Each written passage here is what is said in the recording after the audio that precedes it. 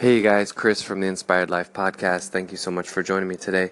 And, I'm sure you've heard the term analysis paralysis, basically overanalyzing something and not just getting to it. And I want to talk a little bit about this today and how crippling this can be and how really dangerous it can be. Because of course you need to look at the numbers. You need to look at, the possible things that might happen.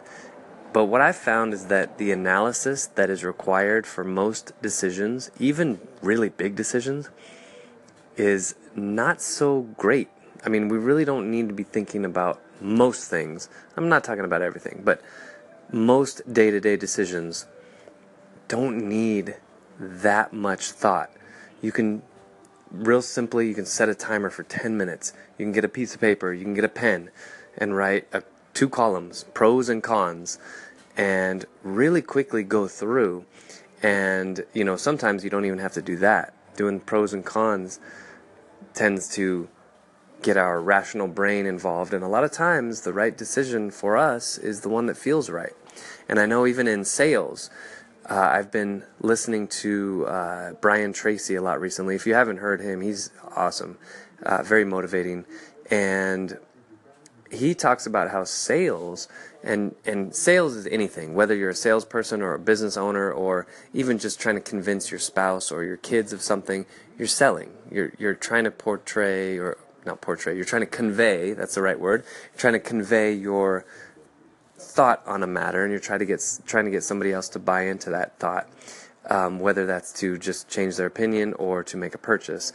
And the big thing in sales is that people make decisions based on emotions, and they look for evidence, meaning factual evidence, to back up their decisions.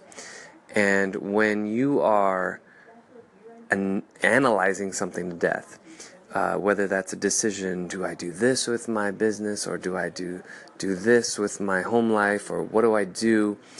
And you just analyze it to death. You're kind of limiting your body's ability to be intuitive.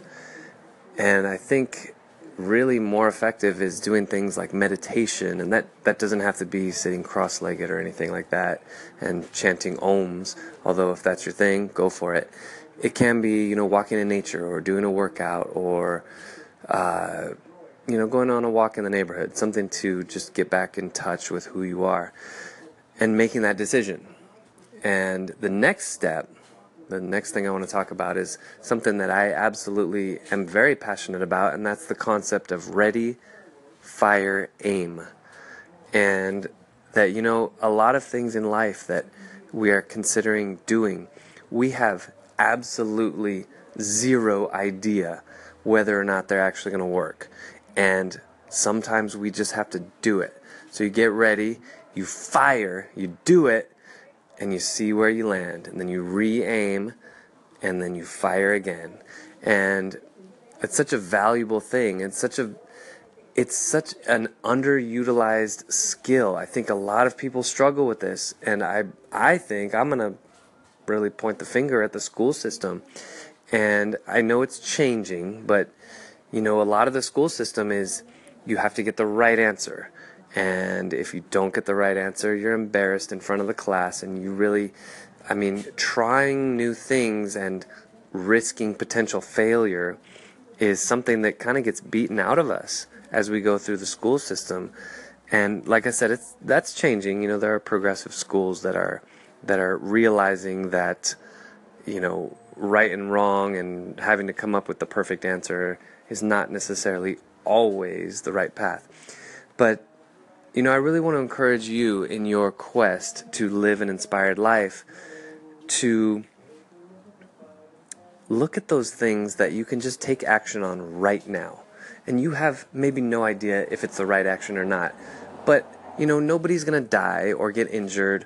And you might be, I don't know, maybe a little embarrassed. But even then, you can reframe that and say, I'm not embarrassed. I just tried something and it didn't work. Who cares? So what's the one thing that you can try right now and fall flat on your face if you have to, but love to hear the call-ins. What's the one thing you're going to try that you were afraid to try before? Thanks for listening. Bye.